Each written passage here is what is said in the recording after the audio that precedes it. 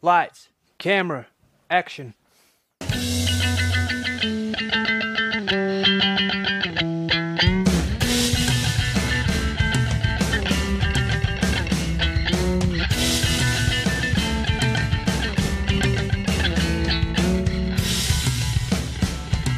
Hello and welcome to another edition of Movie Madness in association with Spitballing Pod. I'm Luke Byron, joined as always by Keenan Bonner. We've had a week away from the madness and we are back into it with 2012's Seven Psychopaths versus 2016's Free Fire. Keenan, it's a late one today. I've delayed this Arsenal Europa League business. How are we doing? I'm really impressed. This new system. I'm loving it. I've been making the most of it. So intro music as we come in. I like all this. I mean, what these boys aren't ready for is I've clipped some Andy Gray commentary up. So when I make a good point next Monday, I've got his commentary for Perez where he claps and goes, "That's genius. That is genius." But I'm just waiting for the right moment. Christ, I'm well impressed. I'll tell you what, that's brought my mood levels right up. Well, I mentioned it on Monday's podcast. I'll mention it again now.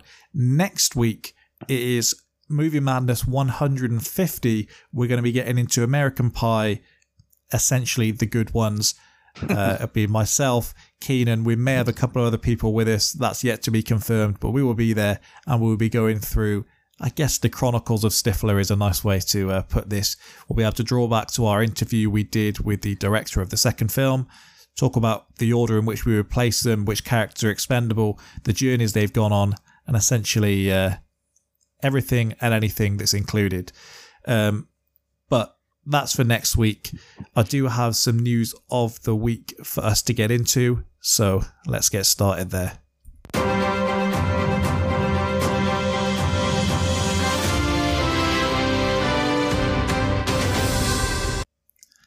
Only 4 headlines this week. The only thing is, you're going to have to start telling me, you're going to have to give me, like, this is when I'm going to start banging sounds in, because I don't want you talking whilst you're trying to play a tune. News of the week. The first headline this week, Kim Kardashian wants to join the MCU. Thoughts? Nope. Fuck her off. I did see a tweet saying, make sure she's Mystique. Made me chuckle. Did you see that Meg Thee Stallion, I think the second podcast in a row she's getting a mention, I don't know if you know what she looks like yet, she was included in She-Hulk. No, I don't know what she looks like. I've still not watched She-Hulk. From what I've seen, I don't intend to, but it seems that she had like a decent sized role in just an episode, so I don't know if this is like 90s WWE where we're like calling for Mike Tyson. Just bringing in celebs. Nice. Yeah, and making the most of it. I don't know how much of the controversy you've seen surrounding Don't Worry Darling, the film with Florence Pugh and Harry Styles, directed by Olivia Wilde. Have you seen much of this? I've seen little bits. Yeah. I don't need enough. The question I have here is, there are things like that, first of all, from your perspective and just from a wider perspective, would that affect your chances of going to see a film? It would like if there was a load of drama around it, would it put you off watching? It would depend on how much I wanted to watch the film in the first place. Like, because I have no, because the inverse is, for some people, they'll probably be more inclined to go and see it because of the controversy and this and this to see the end product. The shit show, yeah. Yeah, whereas it doesn't do that for me either. If it was a film I really wanted to see, like, and I was desperate to see it, I'd still go and watch it. It depends on. I suppose it depends on how controversial, isn't it? Yeah. What's the full? You don't have to give me the full. No, well, there's a couple of things. What's the headlines? So, Olivia Wilde broke up with longtime partner Jason Sudeikis, who I think is like the people's champ at the moment after Ted Lasso came out. Then I think you missed news of the week last week. Or the last week we did, she put a big statement out about Shia LaBeouf's behaviour and how it was so important to create a safe space for Florence Pugh. And then from what I gather, Florence Pugh wasn't happy with the statement she put out and does also think that part of the reasoning for this is that Shia LaBeouf was replaced with Harry Styles, who it's now come out is the new partner of Olivia Wilde, and there may have been a crossover with Jason Sudeikis. So it's just a whole big thing. I know Florence Pugh has not done a lot of the media for the film. They inadvertently came out and said that Chris Pine's character was based on Jordan Peterson. Yeah, I did see that. Yeah, and so it's just like, I think everything they tried to do to create some hype has just backfired. And I still think the film looks good, but I've heard pretty horrific things outside of Florence Pugh's acting ability. The one thing I'll say for controversy, and I mean, maybe temporal I say this, but you talk Shia LaBeouf, this isn't the first time we've been down this road. No, exactly. I'm not excusing his behaviour, but if you hear these things, do you, I suppose, innocent until proven guilty, so I suppose there's that side of it, but if you hear these things, do you think, well, maybe you edge your bets? He's just gone on a podcast with John Berntal. I'd like to say friend of the pod. I'm not sure he knows we exist, but we'll claim him anyway. Great guy. Yeah, and it's essentially John Berntal getting him to admit to what he's done and then saying, look, you can grow from this. You got to admit where you've gone wrong. And as much as accountability is important, do you not just think some things don't need to be on a podcast? I mean, let's not start litigating what should and shouldn't be on a podcast. We might find ourselves out something to do on a Thursday.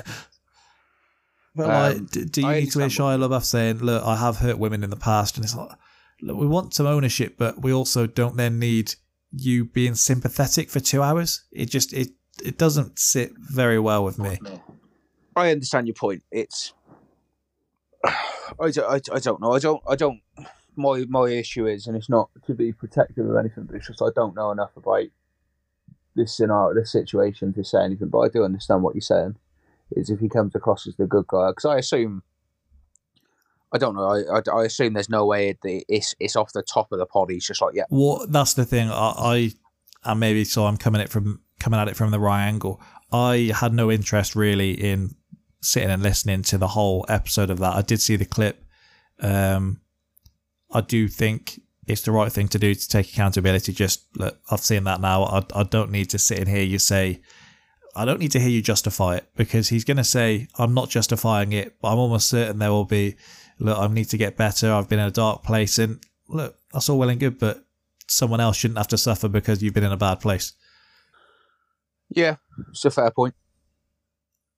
But I think that's about as thoughtful as we've been in probably the last 100 episodes, so we'll move on. Now, something you may be more interested in. Rumours are swirling that the 4 hours director's cut of Once Upon a Time in Hollywood could be set for a Netflix release, with a Tim Roth character among the items that were left on the cutting room floor. I wondered your thoughts on that. I've asked you before about the growing trend of just wanting to see almost everything the director filmed. And I guess first thought, have you actually got around to watching Once Upon a Time in Hollywood yet? No. Okay, so a 4 hour director's cut, is that doing anything for you? No. But only because I don't know if I like the film or not. Well, I was going to say, if the film was what, like 2.5, 3 hours long anyway? I don't know. It was a long film. Yeah. The fact that it is that long, and so it may not have the replay value, if you knew there was a director's cut out there, would you jump straight in with that, or would you still feel you needed to watch the studio cut first? I mean, it probably makes the most sense to watch the director's cut, but for just sheer the fact that do I necessarily want to sit down? Exactly, yeah. Do you know what I mean? You probably go to the studio cut. Do you like it? It was one of them, and it's not even in a negative way. You come out of it, and I feel like a proper film critic saying, like, I need a bit of time to process that. And I felt like that when I watched Jordan Peele's latest one, Nope. And I knew I liked it, but I couldn't tell you exactly why or like the reasoning behind it. And so if someone asked me now just a straight yes or no, did you enjoy Once Upon a Time in Hollywood? My answer would be yes. Okay. But I've not been to rewatch it, and unless there was a lot more outstanding things that I was told were going to be in the director's cut, I probably wouldn't go out of my way to watch that either. Do you like Tim Roth, though? Yeah, I know, because Tarantino did do a director's cut for Hateful Eight, didn't he? And there's quite a lot added to that. Tim Roth said he just got a call saying, look, I appreciate what you did, but yeah, you're not going to make the movie. And he said, look, you're the man. I was only there for 2 days. I can't be too mad. And, I mean, Tim Roth, to be honest, seems like some boy. Yeah. He really does. Like, just like what he's about. And then the last thing, Tom Hanks was asked about a potential sequel to Forrest Gump. He said pretty soon after the first was released, there were sequel talks, and they barely made it 40 minutes before realising, what are we doing here? We're not doing a sequel. But there is a sequel. Sorry, there is a second book about Forrest Gump. Okay, so it's not an actual film sequel then? No, there is a second book. Okay, sorry, but not film. It's not a film sequel. No, but if you want to talk in as something being sequential, I do believe there's a second book. There's also a monkey in Forrest Gump, the book, that didn't make the film. Don't tee them up, because look, if Tom Hanks starts getting a bit short for cash, maybe they'll use the old de-aging software. Like, let me Google it, because I might have just made that up, to be honest. But while you are looking, have you seen Tom Hanks' son? He went viral a couple of years back for doing Jamaican accents. No. You would not match him up as Tom Hanks' son. There's nothing really to add to that. He went viral a couple of years back for just appearing on a red carpet and talking in a Jamaican accent. And then, again, Meg Thee Stallion. Her whole thing that she had trending was Hot Girl Summer a few years back. And he thought it would be a good idea to start selling White Boy Summer t-shirts. And you can imagine how they went down. Yeah, sorry, there is I'm pretty sure it's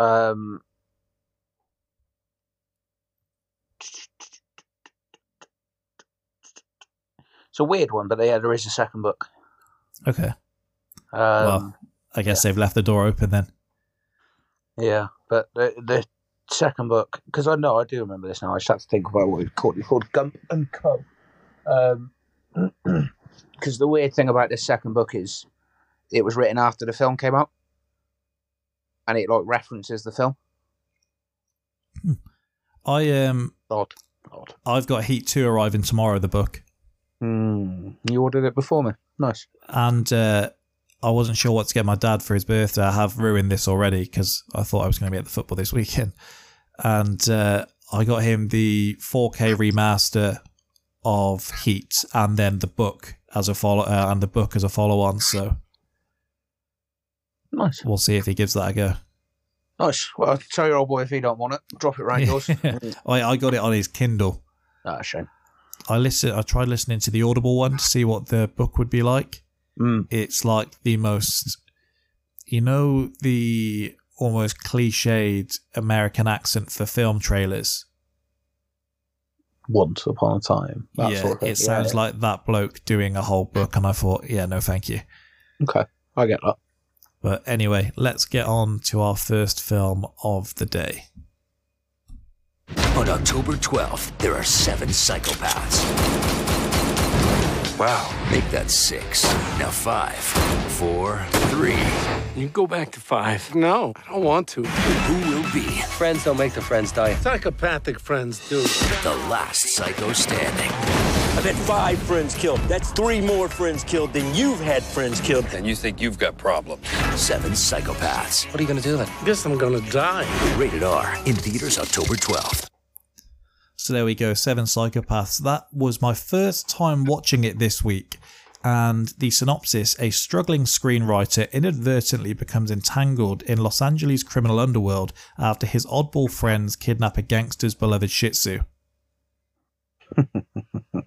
Had you seen you had seen this before? Oh, I've seen this about 4 times, mate. So my first thing I was going to say about this is, as soon as I finished watching, I thought, I'm not going to be able to do this justice after just one watch.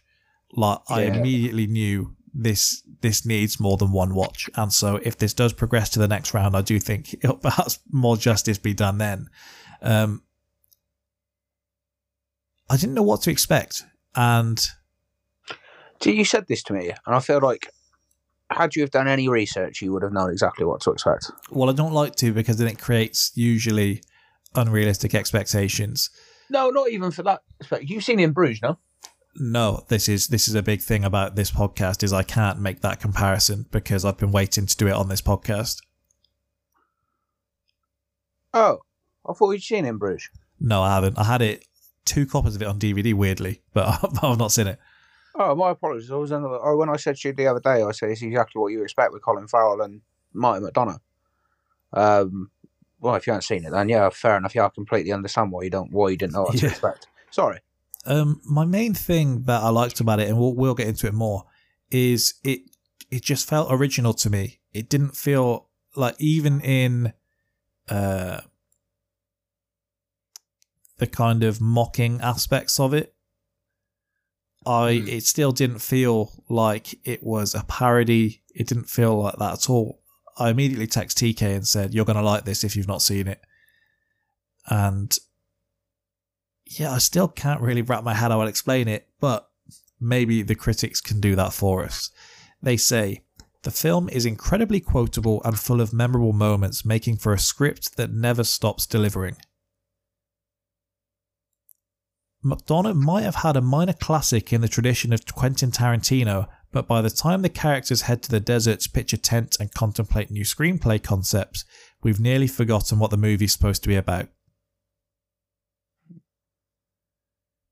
The film's unique script strangely succeeds in mashing together both intense violence and grand comedy. Though it seems derivative at times, it's offbeat, it's violent, it's well written, and it's well acted. And finally, Christopher Walken has starred in over 100 movies, and whether he's playing a deer hunter or a dog napper, has there ever been a better scene stealer? And as you asked previously, I did text you today to say I'll be asking you a question. Do you have a favourite Christopher Walken scene? Oh, a couple. Hit me. Russian roulette scene in Deer Hunter. Very famous. His monologue in King of New York. Okay, yeah, that's a good shout.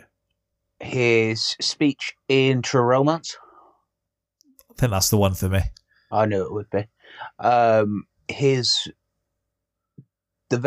diner scene when he explains his side of the story in this, when he talks about cutting his throat.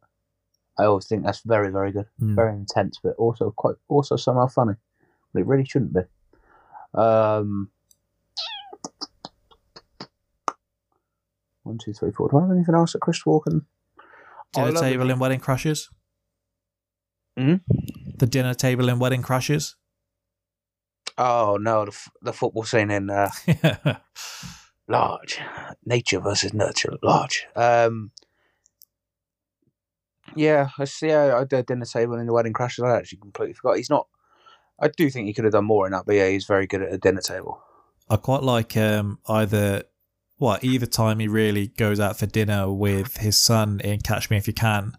Yeah. The one time where Leo is just offering to buy him all of these incredible things, and he's embarrassed. He doesn't like that his son's having to do this for him. And then the second time where he's almost doing the like wink, go on son, as he's running from the police and saying, you can't give up now, you got to keep going, this is incredible. Yeah, I mean, I love the film. I struggle to remember it. Other than the first scene, I struggle to remember a minute. I also like Pulp Fiction and Pulp Fiction as well. We've talked about the what. Yeah. This, compared to some of these films, may be offensive to put it in the same bracket, but I quite like in Click any particular scene where he is Christopher Walken, almost just amping up Christopher Walken to like level 1000. I fucking hate that film. So I can't believe that. I told you that before. Yeah, I know you did. It just, I choose to put that on my mind. I fucking hate that film. God, it's awful. But Christopher Walken's had a lot of love on this podcast now. Now he's just reeled off some of those films. He's a great guy. Yeah. Great dancer. A great dancer who doesn't like dancing. Very funny. He's just like, after a while, it gets boring that people want you to dance in every scene. I feel like I'm missing some, but I don't. We can't do this all night. No. There wasn't much trivia for this film. Well, there wasn't much trivia that I thought was interesting, essentially. And so I've got a selection for you. The character of Charles Costello that was played by Woody Harrelson, and he's great in this. The ruthless gangster whose only real affection is for his small dog. That was originally intended for Mickey Rourke, who in real life is known to have a great affection for small dogs, but he had a disagreement with the director. Yeah, he could have done it. I'm glad they got Woody. But he could have done it. The original script revolved heavily on the Shih Tzu getting shot in the final standoff of the film. The film boards insisted that they shouldn't show animal cruelty, and the script was changed. Billy refers to this in the graveyard scene when he says, his rabbit gets away because you can't let animals die in a movie, just the women. Mm-hmm. Yeah, it's true. People get more upset about it.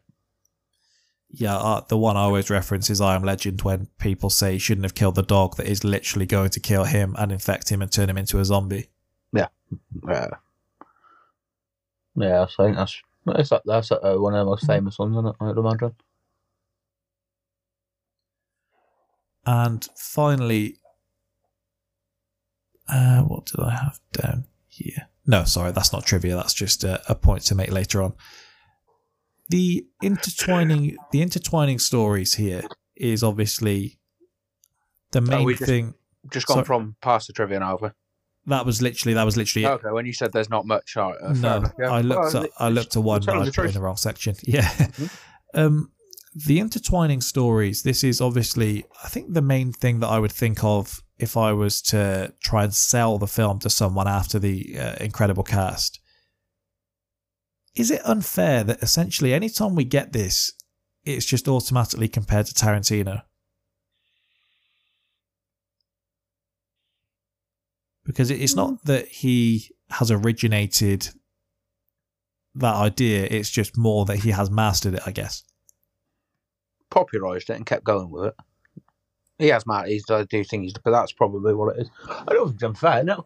Especially not for this specific film. Because if I told you, if you watched that and you didn't know the director, and I told you it was Quentin Tarantino, I think you would believe it.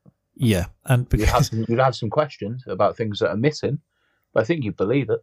Yeah, I think he referenced it when he was on Joe Rogan, and I think they even pointed out how it's a compliment to him, but it is quite insulting to other directors in that anytime you really just have cool dialogue these days, someone will say, "Oh, that just sounds a bit like Tarantino, that does," and I guess you could point to the opening scene of this film, and I could understand again, as you said, if you were told that Tarantino directed it, it wouldn't surprise you.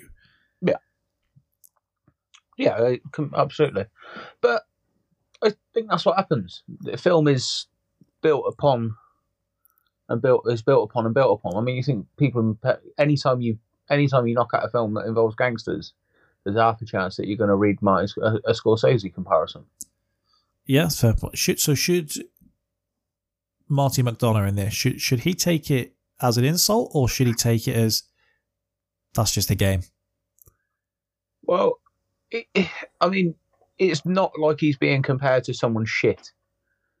At that point, you take it as an insult. But if you are being compared to, I don't want to say anything too bold, but what I would argue is a master of modern cinema, of yours and mine mine and yours lifetime, considering we were both born in '94, possibly the biggest director of the last 28 years. In that time, he did Reservoir Dogs was '93. Sorry, he did Reservoir Dogs. It's funny Kill Bill 1 and 2, and so on. It's funny you mention Reservoir Dogs, because if we're talking Tarantino comparisons, sometimes they can be, this tried so hard to be Tarantino, and we may get onto another film that has that accusation lobbied against it. I was reading a critic's review and they said, I love Marty McDonagh's writing so much. He had such humanity to his characters, better than many seasoned directors with many films under their belt. In Bruges and Seven Psychopaths are fantastic films that achieved near perfect story arcs and had very personable, memorable characters. Do you agree with that? Because it's very impressive if the majority do feel that way, when you consider there really shouldn't be much relatable about these characters by the fact they are literally deemed as psychopaths. But it does feel like you can relate to certain parts of each of them, even a guy that is romping around, blowing people's heads off and then leaving a calling card behind. There is humanity in the characters. In Bruges, maybe more. But even in Bruges, it's about hitmen. It's a much smaller cast, isn't it, from what I gather? Yes, yeah. But a very, very good cast, nonetheless. Well, he said the way that he kind of transitioned into this is that as much as the cast may look big on paper, he's only really got about 4 people on set each time. Yeah. There's an intimacy. I think there is an intimacy, but again, maybe that's just projected because you work with the same people again and again. Well, it would make sense in how he manages to intertwine the stories together. First of all, I should probably ask, do you think he does do a good job of combining the stories? Yes, I do. Because the fact that he does manage to do it, if you were to kind of look at his resume, the fact that he was a well-established playwright before transitioning would make perfect sense in that instance, because yes, having to translate it to a literal stage before you're going onto the big screen, you've got far less to work with, you've got a far smaller cast to work with, and I guess you've got far less of a medium to tell the story. So if you can manage it there, it's probably a great skill to have when you are trying to take that over onto the big screen. Maybe this is Graham Potter having his tactics already and then going to take it to Chelsea and see how that works out. Yeah. It's very much a change. It must be quite a change, but I unfortunately don't know enough about the world of stage play to say too much. We speak so frequently about opening scenes and the ability to almost have you kind of nodding to yourself like, yeah, I just know I'm going to like this already. And the opening scene of this film, you get Michael Pitt and Michael Stahlberg having cameo roles. It was nice to see your man from Boardwalk Empire again. The conversation they're having about shooting someone through an eyeball is just brilliant for what it is and works very well to set the scene for the film.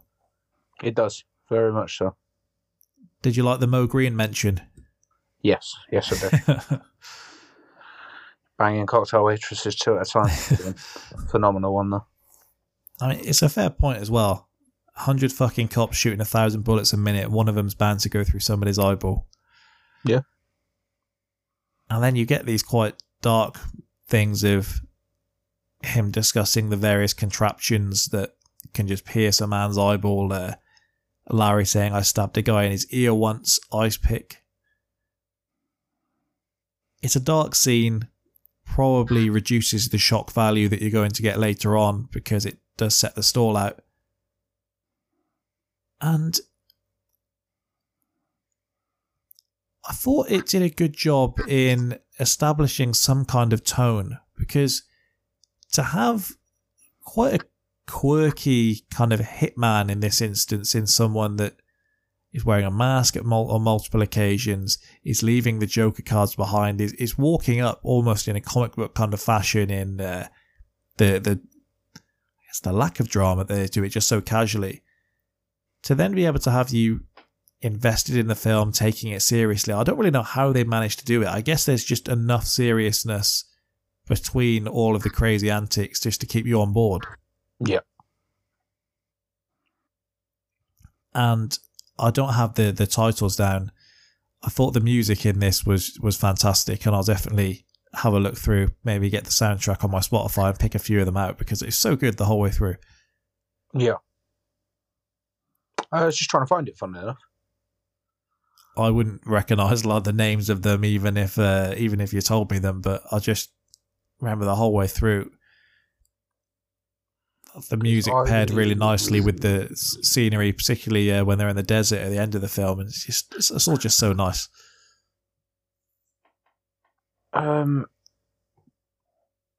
Some they did, I believe. Obviously, X amount of it they knocked out for the film. He did really well, and I swear the guy. I feel like I read once upon a time that they released Sorry, they released this as like an album, I swear. But I could be lying to you. Yeah, I think it's on Spotify. Oh, okay, fair enough. I didn't know that, but don't click it now because it'll take you off the app. But no, when I searched Seven Psychopaths earlier, there was a definite album that came up. Oh, yeah, I still remember reading that once upon a time. Of the characters involved, was there any that you found yourself rooting for, or did you find yourself fairly neutral as the film went on? Maybe because it's of who it is. And I probably shouldn't, but Billy.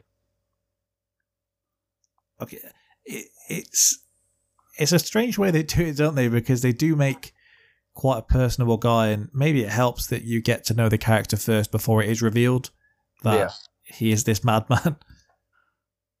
Yeah. And I guess the fact, and we're jumping back and forth, the fact that at the end of the film, the dog is essentially choosing him over his owner. Yeah. Does, inadvertently, it's almost supposed to tell you he wasn't a bad guy. We know he was. But I think that's the point of it, to point out he may be bad, but he's maybe the best of a bad bunch.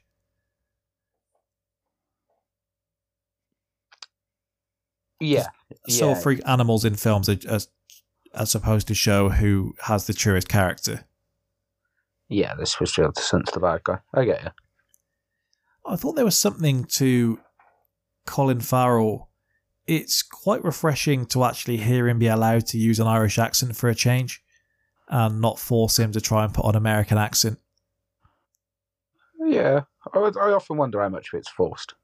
I know sometimes they are, but I do wonder if it's his choice. I assume at the start it was probably more forced, but now maybe it's his choice just to open it. It possibly opens him up to more. Because this season alone, haven't we? We've spoken about accents so much, and it's been like, if someone can't do an accent, and he clearly can, but it's like if someone can't do it, then if it's adding nothing to the film, then just let them speak in their actual voice. And for this, it wasn't going to add anything if he was speaking in an American accent, and so just let him run free with the Irish one, and you'll probably get more out of his character then, because he doesn't have to focus so much on the voice work. Yeah, well, yeah, you suppose it's not something you're focusing on, and it leads on to there's no. But as you say, in this film, him being American adds nothing to it. No. Also, possibly for a director who's British and Irish, and a writer who's British and Irish, maybe it was easier to write with him in mind as an Irishman as opposed to your main character. Or essentially, what should be your main character is something you know, and you can lend your own experience to the dialogue, possibly. Well, you get some Irish commentary in it, don't you? In there, you have the moment with Charlie saying to him, "You don't believe in guns? They ain't fucking leprechauns." What do you think of Woody Harrelson's character? Because I thought he was the perfect one to keep the film ticking. He had the perfect balance of the comedic effects. And you're supposed to hate this guy, but it's very hard to hate him. It is, but it's like when you've seen someone shoot a perfectly innocent old lady. But it's not done. It's not like Oh, okay, maybe. I just maybe mean you shouldn't be able to like feel yourself rooting for that character after, but he still does have something about him. I don't. It doesn't inspire hate. Like, no, that's what I mean. That's why it's impressive that it's just the way. I mean, I think a lot of it's like the way it's written, but it's also such a perfect person to play it. Woody Harrelson is very, very good and very. Could Mickey Rourke have played it like that? That was just as you said, just as you reminded me of him shooting the old lady. Funny enough, that was the first thing that popped into my head. And I don't know, is the honest answer. I think maybe his demeanour possibly changes the tone of the scene. I think you'd see more from the henchmen, and it's not like they don't have the actors alongside him to be able to do that. But that's how I think you'd play it. I think you'd probably see more from someone like Kevin Corrigan to provide the comedic relief. They'd probably be far stupider in the way they play the role, and his comedic value would probably be him snapping at people, and then the occasional strip back moment of him just missing his dog. Yeah. I certainly don't think you could have the scene where his gun keeps jamming where he's got the woman that was supposed to be looking after the dog. I don't see Mickey Rourke doing that in the same vein. And so this may be kind of a happy accident in that you couldn't get this guy and you fall on your feet with Woody Harrelson. Yeah, I do. It is very, excuse me, it's very much a win to be able to have him playing this character. I find it very interesting with Woody Harrelson, as I don't even know what it is that he does specifically, but he manages to toe the line so well as to whether he wants you to find his character arrogant to the point of disliking them or arrogant to the point of it almost being charming. And I don't know what difference he does make, whether it's a smile, whether it's what, but he does manage to toe the line so perfectly there. And in this, I think they give him just enough. I think he's better when he does get to play a villain. And I imagine he had a great time doing this. Yeah, you have to presume this was fun. Like, if just the tone of it, the people you've got around, you have to imagine this was a very, very fun set to be on. Because you hear these A-list guys and say it's, I don't know, so whoever the biggest actor today is, let's just chuck around, say it's Ryan Gosling. Say Ryan Gosling is as A-list as it gets. If he works with Christopher Walken or Morgan Freeman, some of these guys, it doesn't matter how big you are, they still get that excitement. And what was it, Leo of Jack Nicholson in The Departed, where he was like, I just felt so much pressure to live up to this guy's standards. And it feels like the energy that Christopher Walken puts out there, he does just have that feel with other actors when they get to share the screen with him. Yeah, I get that. It must be fun though, no? Just seems like an outright, I just know I will say it once, so I will probably say it more so, but just shows a great guy. Yeah, a proper character as well. The scene with him refusing to put his hands up, and the other guys having to do that, but it just doesn't make any sense. That was improvised. He hadn't done that in any of the other takes. It was just an idea he came up with. They say put your hands up, and then they rolled with it with him, so credit to them too. Yeah. But it's just one of those things that, I mean, that voice is just money, whatever he says. But the role he has here of being the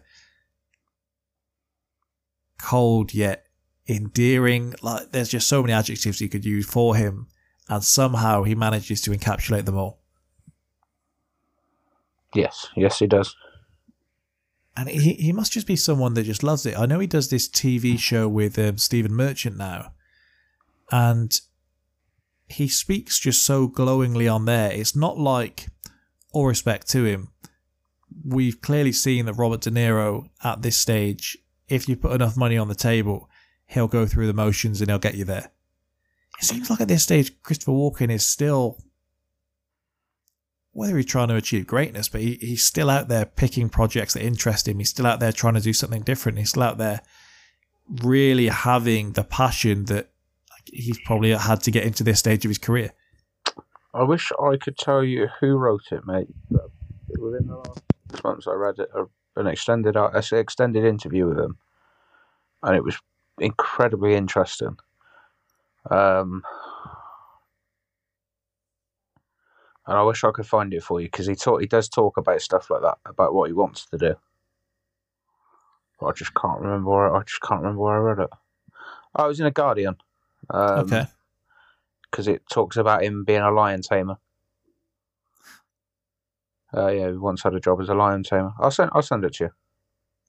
Well, I know John Turturro had an interview about a fortnight ago, and he was asked what he wants to do next, and he was like, I just want to write a book about Christopher Walken. Mm. And I think he had some name for it. It was like Walken and Talking or something like that. Nice. But he just wants to tell stories about Christopher Walken, and it sounds like it probably would be fantastic. Yeah. He actually said, and he just said, like, you're talking about the stuff he wants to do, he said, I love to work. It's one of the reasons we didn't have children, and I probably won't ever retire. And he said, I've never had hobbies, just a strong work ethic like my father. Tennis, swimming, golf. They never did it for me. Acting is really what I love. I don't really like to go out of the house unless I'm working.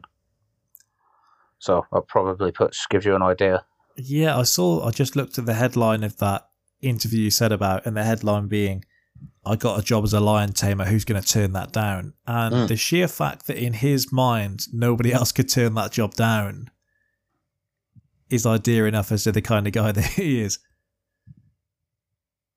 Because if I offer you a job as a lion tamer tomorrow, I feel like I may know your answer. I mean, I don't know how work's going in that maybe you would take a job as a lion tamer. But I've got to think you'd at least be having second thoughts. Yes, I would, yeah. Yeah. The standoff scene of this film, what we think is the climax, I know there's a couple of bits that come after it. It is really good, and there's a theory, I know you don't like to read too much into the kind of what was the director thinking here, but in Christopher Walken and in, you told me his name earlier and it's just escaped my mind. Say that again, sorry. In Christopher Walken and in Sam Rockwell. Yeah. The theory is that you've got basically the two sides of Hollywood here, and in Billy's character, you've got the brash studio side of Hollywood that wants to make this film the exact same way and you have to do it this way. And an example of that is how he tells the story for Hans, and then you see the other side of it, and it's a lot different to the fired up, in-your-face version that's been said previously. I've explained that very poorly, but would you read anything into that, in those two characters being a representation of the type of script that he's both trying to write, Marty that is, and the script that he's trying to avoid? No, I wouldn't have read anything. I wouldn't even have quite considered it until you said it. But again, it's just It's me. not my theory, it's one I read and I thought, okay, I can see where that's coming from. It's not like one where someone is saying, well, the theory of this is that the second main character has been dead this whole time and they're a ghost coming back, and then this really is telling you about the Romans and something ridiculous like ones you'd see with Gladiator, etc. This felt like it was a reasonable theory, but whether you buy into any of that or not, I do think the film is enjoyable regardless. Yes, it is, yeah. Even just with the moment of the Vietnamese psychopath and what they're trying to do with that character, in that they reference a few times, don't they, the lack of women in this film. Yeah. And I think they say something about the being marketable and all of these things. And so you have a woman in this scene who is sold as simply a hooker, and then she speaks multiple languages. She's somewhat of like a mastermind in working out how this is going, and all of these things, and there's just so many little tidbits that if you were doing media studies, it'd probably be a dream, and you'd probably ace all of your tests picking it apart. But also, you can just put it on as an easy watch, and it'll do just the same job for you. Yes, it does. I can assure you. What was your favourite scene of the whole film? Shootout in the desert. Yeah. Charlie and Hans, the meeting, like you say, about not having a gun. I do like the diner scene. Bit of a suck for it, but it builds to a great conclusion. Like, it's fun, and it is fun all the way through, but I think it builds to a very, very good conclusion. A lot of it ties together really quite nicely. A lot of the chat towards the end's brilliant. But yeah, it's probably Shootout in the Desert.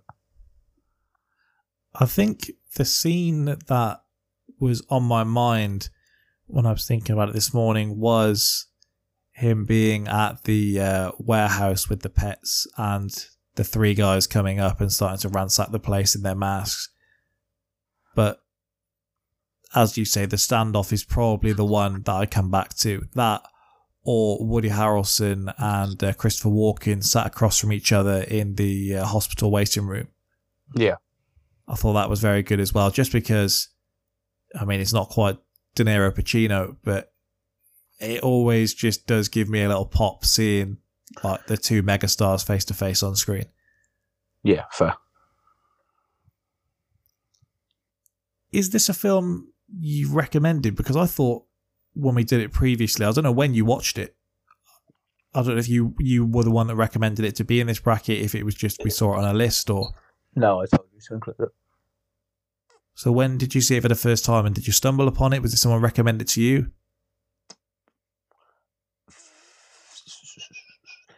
Probably half stumbled.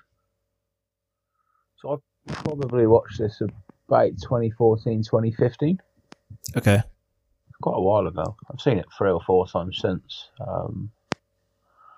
I saw Colin Farrell, Sam Rockwell, Woody Harrelson, Christopher Walken. Yeah. I was like, oh, okay.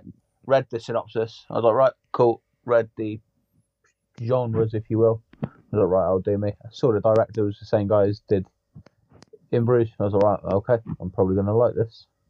Watched it, loved it. Yeah, it's very, it's very fun. Or I think it's very fun. I know it's a very simplistic opinion, but I'm a very simplistic person, in fairness. But it's just an easy watch. It's fun. For all the violence and stuff, it could be a lot darker if you want. You could, as a serious version as well, and make it incredibly dark if you wanted to. Yeah. I don't even think it would be that difficult a task. I don't even think you'd have to change. Well, it could be as simple as the dog dying at the end. Yeah, but no, I don't think that's enough. But you could, maybe. But I think you just change the tone of the way certain things happen. And it changed it massively. I mean, I think you could even keep X amount of the dialogue and just change the delivery and change the time and change the delivery, and it changes the intonation, doesn't it? And then it becomes a darker film. Yeah, I just think it's very well done almost from start to finish, to be honest. I know this is one of those ones that was only scheduled for like a limited release, and then within about a week, once they realised what they had, it was bumped up to a nationwide release straight after. Which is mad that you can have that cast and have the budget, or at least the acceptance of taking a loss, because I can't imagine you can pay all those guys, have it as a limited release and still make money. And so to have all of that and then be ready to release it in that fashion tells me it was either really a passion project, or maybe some early reviews maybe didn't go their way, and so they were playing it safe, and then soon after they realised that whoever had told them this isn't going to be a popular one was very wrong. I don't know, mate. I always thought it seemed like something that they all enjoyed doing. Yeah. I don't know why I thought that. Maybe it's just, but I always thought it seemed like something they enjoyed doing. I know McDonough essentially said Colin Farrell had given him his word, like, look, you give me the script and we'll do it. Yeah. And so he was just waiting, and he did that. There's a lot of pressure when you are essentially just given the rights early doors to Colin Farrell's next film. Yeah, but on the other hand, yes, there is a lot of pressure. I suppose you are right. But on the other hand, your safety net is... It's Colin Farrell. No, not that. I was going to say the safety net of that is if Martin McDonagh is... He must... Well, he's given me a blank check to do what I want with him. He'll come and do it with me. He must have, to do that, he has to have enjoyed the experience. So you've always got that. As long as I don't check, as long as nothing goes horrendously wrong, might not enjoy it as much. Sometimes it's not sometimes it's not better the second time around, but it's just a case of if nothing goes badly wrong, then I should get away with it. This won't mean anything to me. Which do you prefer out of this and In Bruges? Oh, it's a tough one, mate. It really is. I don't know. Maybe I think this is funnier. I'll ask you again when we do In Bruges. Okay. I watched In Bruges not long ago, actually, funnily enough. I've watched it within the last 3 weeks. Well, we'll move on to our next film. If this does go through, then I'll have watched it another time, so we'll maybe go in depth in some things that we've missed out today. If not, that's what happens on the podcast, but we will move on to our second film. From executive producer Martin Scorsese Poi sono gonze. and acclaimed director Ben Wheatley, I'm not running a pizza delivery service. Free Fire is wickedly funny, hilarious, I'm running, nobody shoots. and wildly enjoyable. Oh, now we're cooking. Free Fire. The synopsis: set in Boston in 1978, a meeting in a deserted warehouse between two gangs turns into a shootout in a game of survival. You enjoying that trailer there? I was, yeah. I'm really enamoured with this new feature. I'm wondering when the novelty's going to wear off for me, but I think it's going to be a while. Well, we should have a couple of trailers to get into next week, so hopefully not too soon. What do you think the critics thought of this film? 5 out of 10. 6 out of 10. Yes, I think it's 6.3 on IMDb. Cartoonish and pulpy in the best ways, Free Fire is neither original nor an instant classic, but it's made with skill and talented performers to support the simplicity of the basic scenario. It's a very, very apt review. Yeah. Rare we get to say that. Super fun and emotionally desperate in equal measure, it's an action movie with life and blood pumping through it, in it, and out of it too. Awful. What was apparently meant to be an exercise in style instead becomes an endurance test for audiences. There's enough to justify a watch on streaming services when that becomes an option, but this is the kind of film where you only need to half pay attention to get a full experience. See, that's said in such a negative light. Well, I think that may be where I went wrong with this film. I gave it a full watch. Stripped down action to its core, Free Fire is a wild, momentary ride, but ultimately forgettable.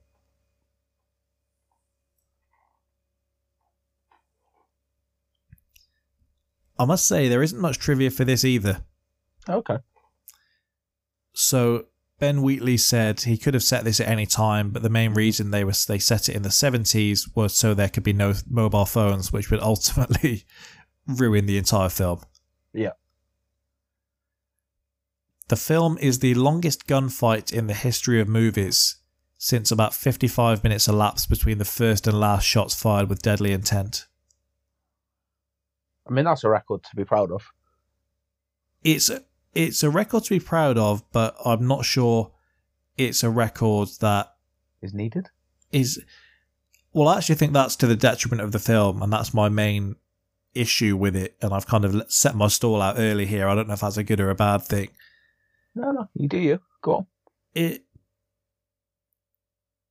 I just never felt like I cared about anyone in the film, and It's when you very hard to. When you have that array of actors at your disposal, and if we compare to what they did in the previous film we've discussed, it's like you did so much there with what you had, and this feels like they were willing to just dine out on the fact that, look, we've got Brie Larson, and look, we've got Cillian Murphy, and so on. And I didn't feel it. I felt that you could have done more, but at the same time, I do acknowledge the entire reason you have this film is that there shouldn't be a build-up. Like,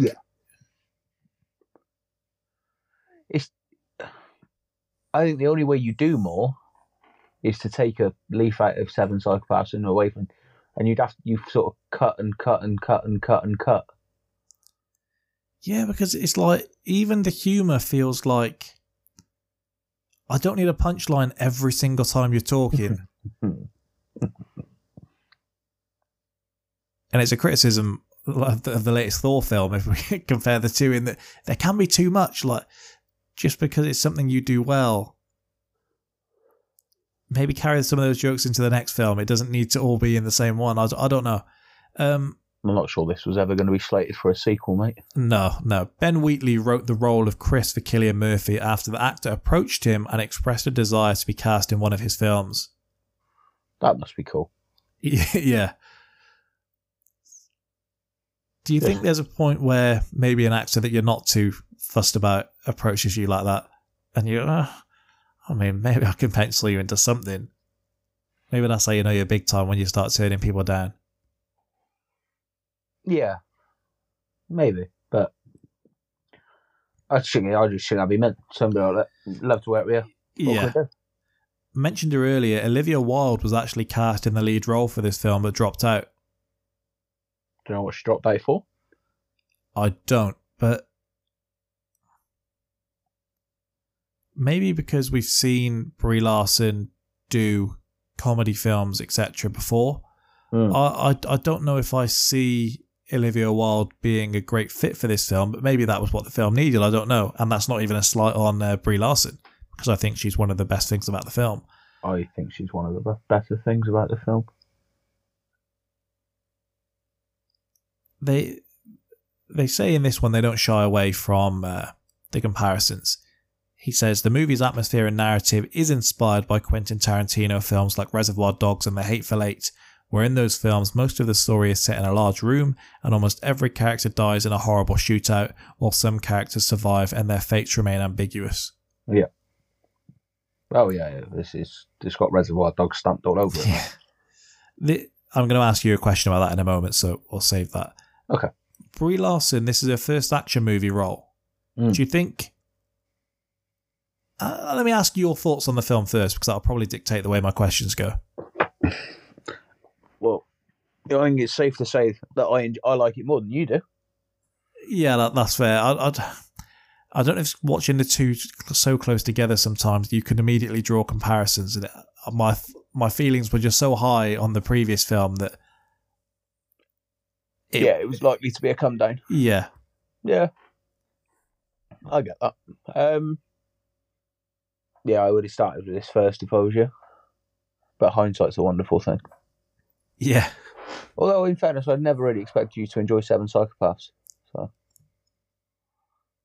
I'm convinced you say that for each film, and I'm pretty sure I've liked each film you've said that about.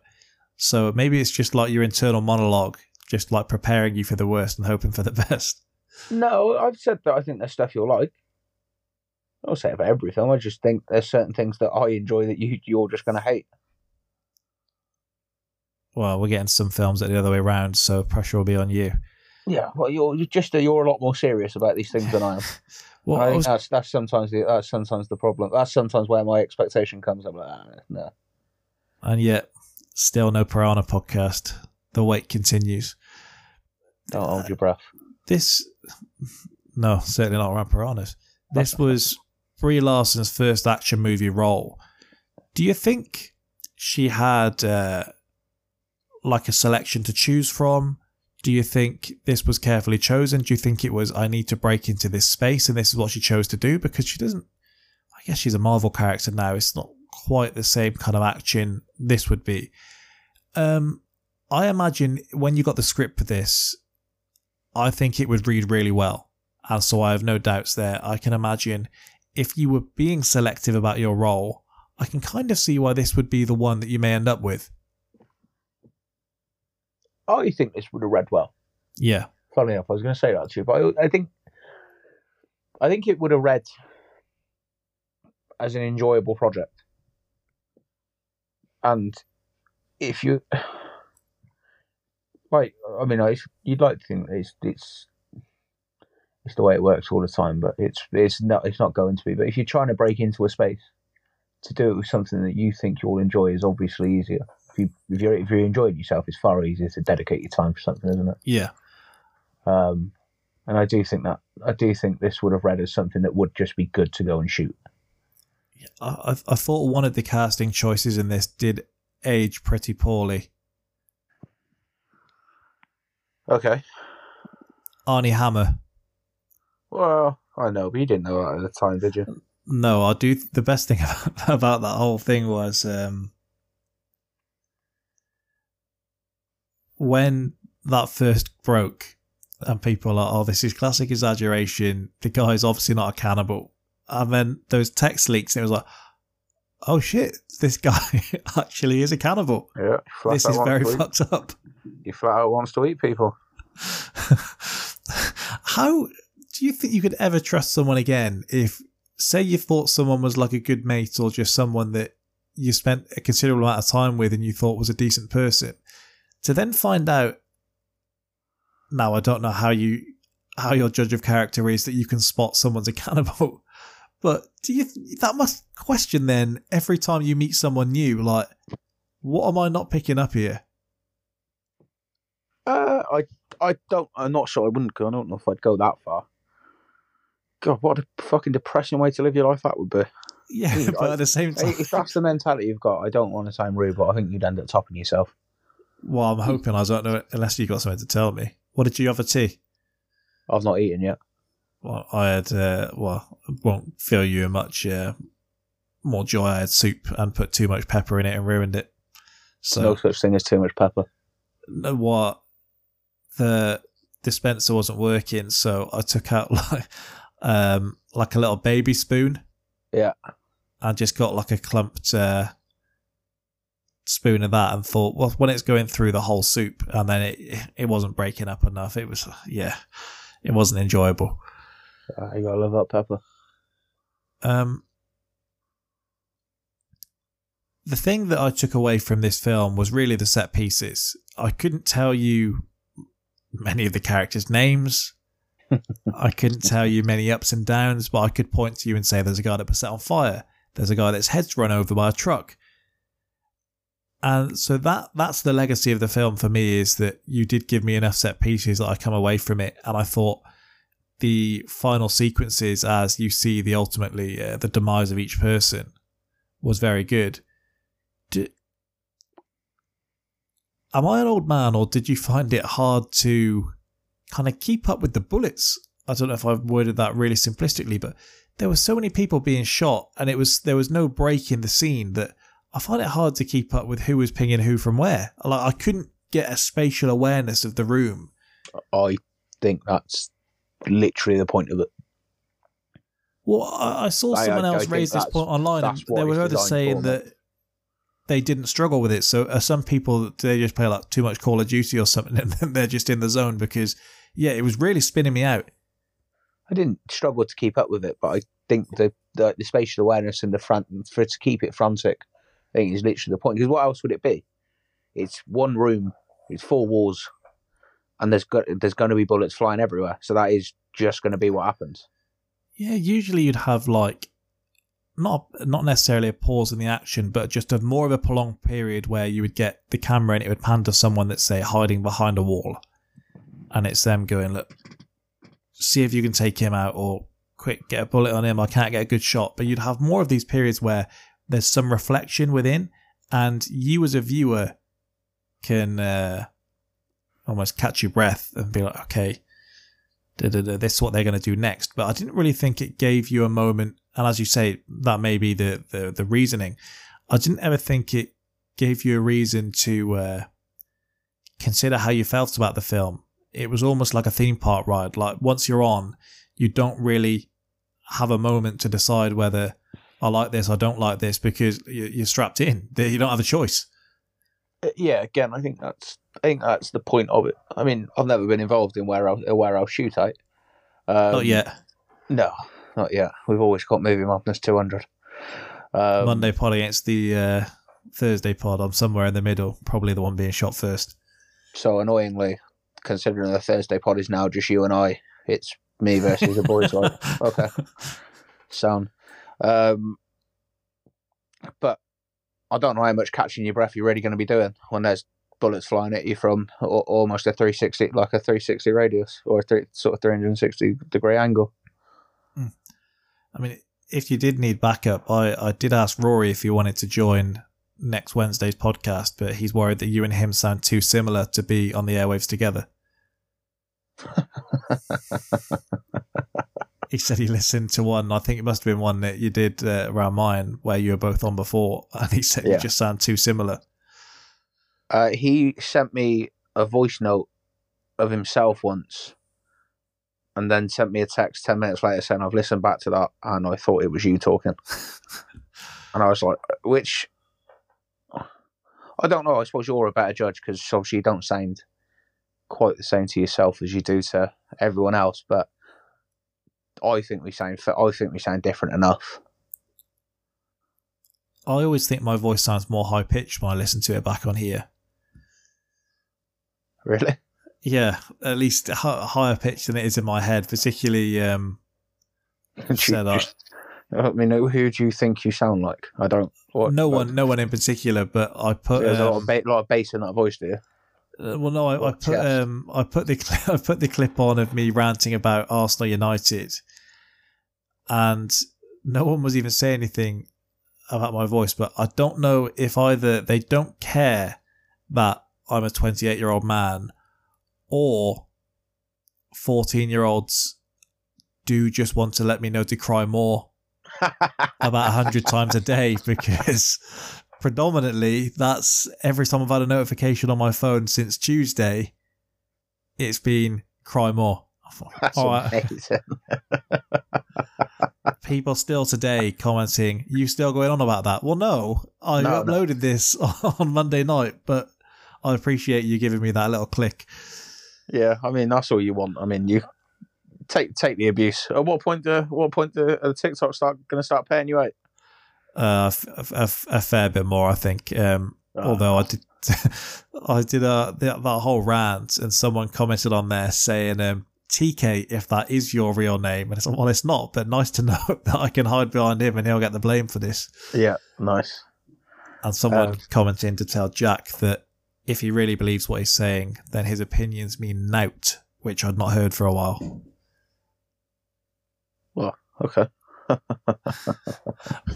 I won't argue against it. Anyway, back to the films then. So, my question was, we'll get back to the film, but I've got you now. So, have you now set up two separate TikTok accounts, or are you just under one? The bio is clips from the greatest podcast in the world, and then it's just a combination of both. Okay, nice. No points sharing those hits out. Keep them all in the same place. No, I do have people messaging me still asking if I want to sell their beauty products. So maybe if we do need some more cash for the podcast, maybe we invest in like a mic for you, Harper, Alex, TK. If you see me promoting some lip gloss and maybe some of those little sticky things under your eyes to get rid of the bags. Yeah, just pretend you didn't see it. If you can, if you can get involved on that line of things, I'll take some. Bags under the eyes these days are disastrous. I'm not sure I'm a great advert for beauty products, to be fair, because if that's the end product, I'll be looking elsewhere. I was going to say, I unfortunately I'm no assistance, mate, because you can't push this too much higher, and that's not because it's good to start with. You just can't make very bad much better. I mean, if you go back to when we first started these podcasts, and we used to unpaid promote Jane's Pantry. I still want to do that, by the way. Well, yeah, like if they, I mean, we're audio, but if they just wanted us to like crunch a sausage roll down a microphone like once a week, and go, these James Pantry sausage rolls. If we can get James Pantry as a sponsor, you can, mate. I'll get to Brockworth. You can take a video of me eating some James Pantry. We'll just have that as a TikTok. That's our spin-off. We're one of those. We're like the one-up of those ASMR birds, and it's just us eating pastries from James Pantry. Oh, mate, I'll be honest. I'm all in. Hearing the smoothness of a custard donut. We'll fire it. We'll fire into them, and then you and I can do a whole menu challenge from James Pantry. They're saying, look, we need to do some negotiation here. How much money are you asked? Just some pastries. Nothing too much. Legitimately, just a couple of pastas, steak bake, a few sausage rolls, and to be honest, some of your absolute unbelievable sandwiches. Yeah. So, talking to James Pantry, since we're on the subject now, do you remember? I suppose during the December-ish, I know it's Christmas time of 2020 when sort of the pubs were open, but you had to be eating and stuff. Yeah. There's a pub that will remain unnamed, but their idea of like food for a table of 6 was just like, yeah, boys, do us a favour, why don't you just buy a baguette, will you? And it was all from James Pantry. Oh. And honestly, their chicken and bacon is that good. I was in that pub quite a lot. Honestly, every time. And at one point, the bloke behind the bar was like, "Look, will you stop eating these?" He was like, "Look, we're running out." Mate, I was in there for a long time, and no joke, between the 6 of us, I probably had like 3 of them, and there was just loads. He was like, "Look, you just pack it in and just leave it on the table, so if someone walks in, it looks like there's food there." I was like, "Well, the problem is you're putting food in front of me whilst I'm drinking, and it tastes fucking delicious." What are you like in terms of customer service? Like, I've been into James Pantry's before, and I don't have it in me to call them out. But like, you ask for a sausage roll, and you see like this beautiful one at the front of the pack, and they like reach to the back and get like, you know the one that's gone. It's like that slightly darker brown. Yeah. It's more crumbly than it should be, and I don't have it in me to say, can you grab another one? I'm more inclined to go, I'll have 2 actually. And then if they pick another one, then I'm screwed. See, my issue with it is being a larger gentleman is I don't want to appear like more of a fat bastard than I already do. I don't be like, no, that one's not good enough. I want this specific sausage roll. Because I feel like it's a very strange thing to have such a strong opinion on. I get your point, but yeah, I'm just not doing it. Each time I go in James Pantry, it's like, can I have 2 sausage rolls and one of those custard donuts, please? I look and I'll be like, and one of those Chelsea buns as well. And I'm like, it's for my mum. And they'll give me a look like, I'm not sure I believe you. Yeah. The only way to play that off is, I forgot. You got to be, I forgot. Yeah, I'm supposed to get that as well. It's also like, if I'm in a crowd and I smell like a fart in public, I think people are immediately looking at the biggest bloke there and going, that was probably you. Correct. That was probably you that did that. Yeah, and correct. You can't protest too much. You just have to. I mean, the way around that I think is a foolproof plan, I don't know this, is usually if I just shake my head and hope someone sees me shaking my head, they'll be like, it wasn't him. He smells it as well. But I don't know if that works or not. Back to Free Fire. The Reservoir Dogs comparison, it's fair to say 1 is a hit, 1 not quite a hit, whether you like it, dislike it, or your feelings on it. Yeah. Considering the setup, I imagine the budget would probably be more for Free Fire and a lot of these things. What is it that sets them apart? What is it that makes Reservoir Dogs work far more than Free Fire? The writing, the way it's shot.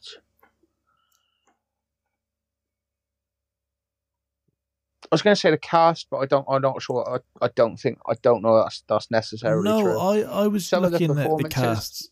Like some of the performances, Buscemi, Harvey Keitel, Tim Roth, Michael Madsen, even Chris Penn. Chris Penn as well. Just sensational in Reservoir Dogs. You can't. Can you? Sorry, I shouldn't say you can't because it's subjective. Brie Larson, we've both said one of the better things about the film, right? Yeah. Cillian Murphy. Yeah, great. Also a big fan. But you're not looking at their performance in this going, wow, sensational, are you? No, Michael Madsen in the scene with the copper where he's cutting the ears off. You're thinking, great. And then Tim Roth when he's been shot in the car, and him and Harvey Keitel where they're singing, you're gonna be okay. Hey, it is good acting. I don't know if you've seen the Crouchy interview with Joe Cole recently, and he's talking about when he was at Stoke, and he's going back to a team talk from Tony Pulis when he was at Stoke. No, I haven't. And he says he's got all this stuff up on the board, and I think they'd just beaten it, say it's Liverpool or whoever, one of these big teams, could have been Arsenal, whatever. And he said, Tony Pulis said to them, what you need to remember is you're bang average players in a fucking great system. And I think that's a bit disrespectful to say about the acting cast for Reservoir Dogs. I've never heard that before. But you get the point I'm making. Tony Pulis to walk in about, look, boys, you shit. But I've done. It's very much a Coach Carter. I tied that shit. This is like I don't think Tarantino could get any more out of the guys that he has there. Yeah. And perhaps this is just a poor use of the tools that you have, or I think it is a little bit. I don't know why. I'm not sure why. And maybe I think it's just because of the premises of the film. There's a lot less gunfire in Reservoir Dogs. And so it means more. Yes. Number one, it means more. But because you're not constantly shooting shit for 55 minutes, you have room to work. There's not. Be comparable. You get the bits at the end, but for so long, people are getting pinged and being shot at and being shot. There's no Tim Roth. There's no Tim Roth moment. There's no great reveal. There's a big reveal, and that's not true. Actually, that's a complete and utter lie because you find out pretty much from the beginning. But there is still a reveal that you suspect is going to come. Yeah. But finding out that everyone else finding out that he's a copper. And Harvey Keitel like saying, look, you ain't going to shoot him, is something you don't have a scene in this. It's probably the most famous scene for Reservoir Dogs, but you don't have a scene in this like the Michael Madsen dance and the talk of the police and the police officer. Say I gave you like a pin-up board, and I gave you the tools, and you were compiling, say, a comedy on one, you were compiling like a thriller on the other, you were doing an action film or whatever. A lot of the characters here, so say you get to Cillian Murphy and you've got to place him on one of these boards, this probably wouldn't be the type of film that you'd put him in. Like, you would far go into something that's more psychological, you go into something where he can kind of flex his muscles a bit more. This kind of bang in your face probably wouldn't be the board that you would place Cillian Murphy in. And Brie Larson, it may not even be the space that you would place her in. I don't know if it just smells of like United under Jose, where there's no real thought behind it. It's just, let's try and buy what we think is the most expensive thing on the market. And we'll worry about where it fits in later. I mean, Chelsea have been doing that for years. I don't know. I think they do a good job here because they're good actors, but it's not necessarily what they're most comfortable doing or what they're best doing. No, and there's chemistry being as it is as well. Sometimes just putting big names together. Well, I suppose United is just putting big names together is not always. It isn't always the best thing you can do. Yeah, I mean the last bit of trivia I had was that Sharlto Copley, his character. Sorry, I don't know what's happening with your mic there. Sorry. Yeah, his character Vernon gets lit on fire, and the actor performed the stunt himself with no CGI. He stood in a fire retardant suit, and 4 men basically set him on fire, and then were just on standby to put him out before it got too drastic. no matter how safe you're told that could be, like, could anyone ever convince you to your day job, you're going in and just you're going to be set on fire today? Oh, it's part of the day job? No, but if they were like, look, Keenan, here's X amount, we're going to bang it, here's a fire retardant suit, I'd give it a whirl. You're telling me there's not an amount of money that I couldn't put a flame retardant suit on you and you're like, look, here we go. No. We've been asked, someone was saying recently about that naked attraction program, and the instinctual response would say, I'd never go on that. Yeah. And then someone's like, well, you would for a price. And as much as you say you wouldn't, I do always think, if that check and someone just keeps adding the zeros, you might eventually say, my pride may not be worth all those zeros. And so, as you say, maybe there was enough zeros to say, I'll be set on fire. And I probably would rather be set on fire than go on naked attraction, to be genuinely fair, just took the words out of my mouth. I was going to say, if you offered, if you said, look, this is the amount of money, you have to do one of the two. Right, where's the petrol? I'll tell you a story about that when we finish recording. Okay. Not me. Don't want anyone get any ideas there. Anything you'd like to add, or should we go on to the judging? No, we're happy to continue. Let's get this on.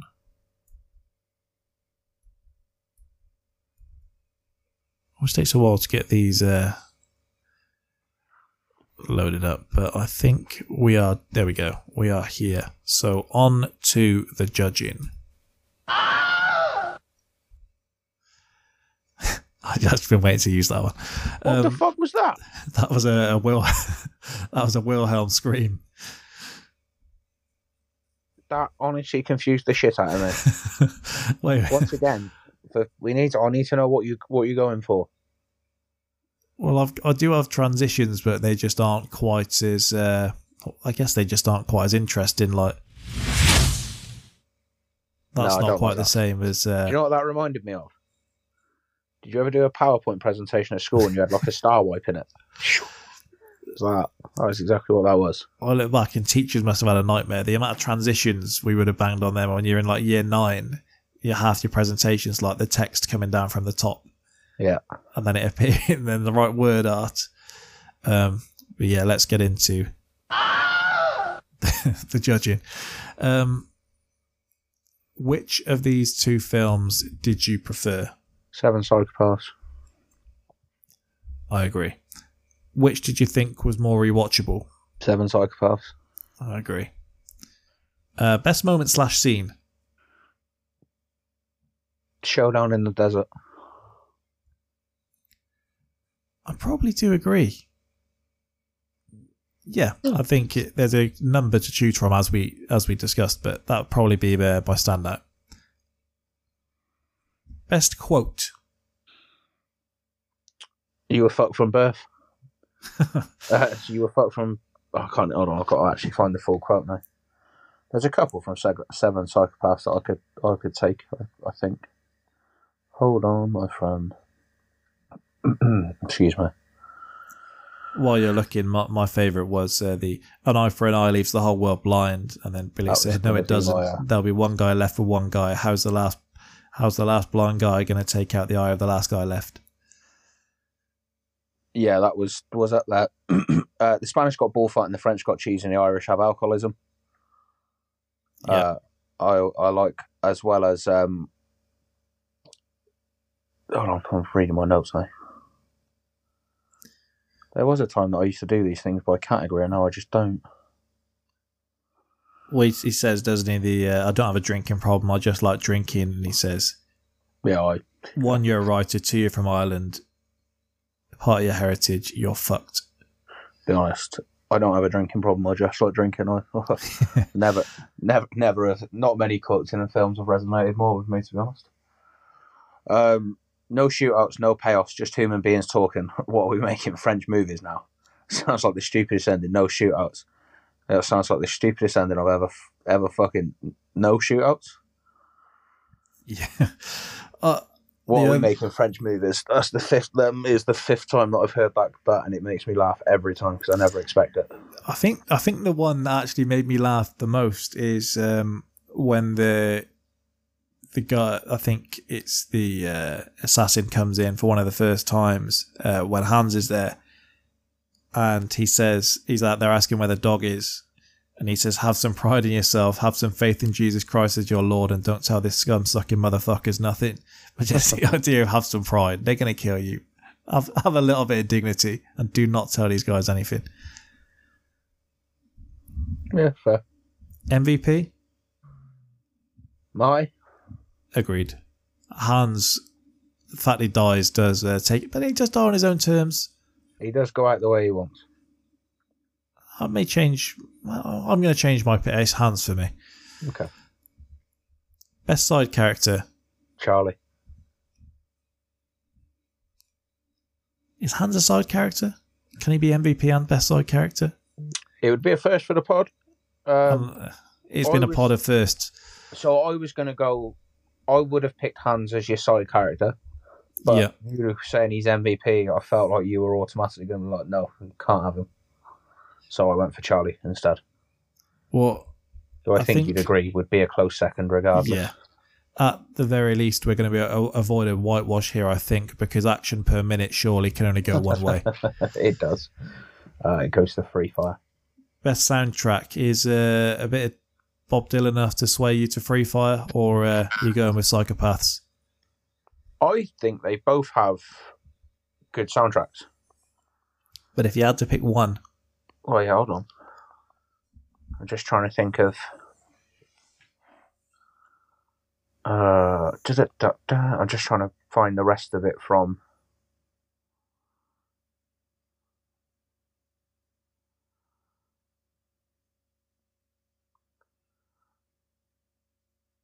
Oh, yeah, shit, they sold guitars in Free Fire. Great song. Probably just edged 2-7 Psychopaths, but Run Through the Jungle, CCR, great song. Bigger impact? I have no idea. I'd probably say Free Fire. I guess we often do it where we try and find some deeper meaning in these. If it tells Brie Larson that she does like doing the action side of things and it pushes her on to Captain Marvel, I think they're fairly similar. One's certainly more well received, but in terms of getting it out there, more people I've asked this week have seen 7 Psychopaths than Free Fire, so I think I'll still go with 7 Psychopaths. Okay, I'd still probably edge it to Free Fire. Best opening scene. Best opening, 7 Psychopaths. Best ending?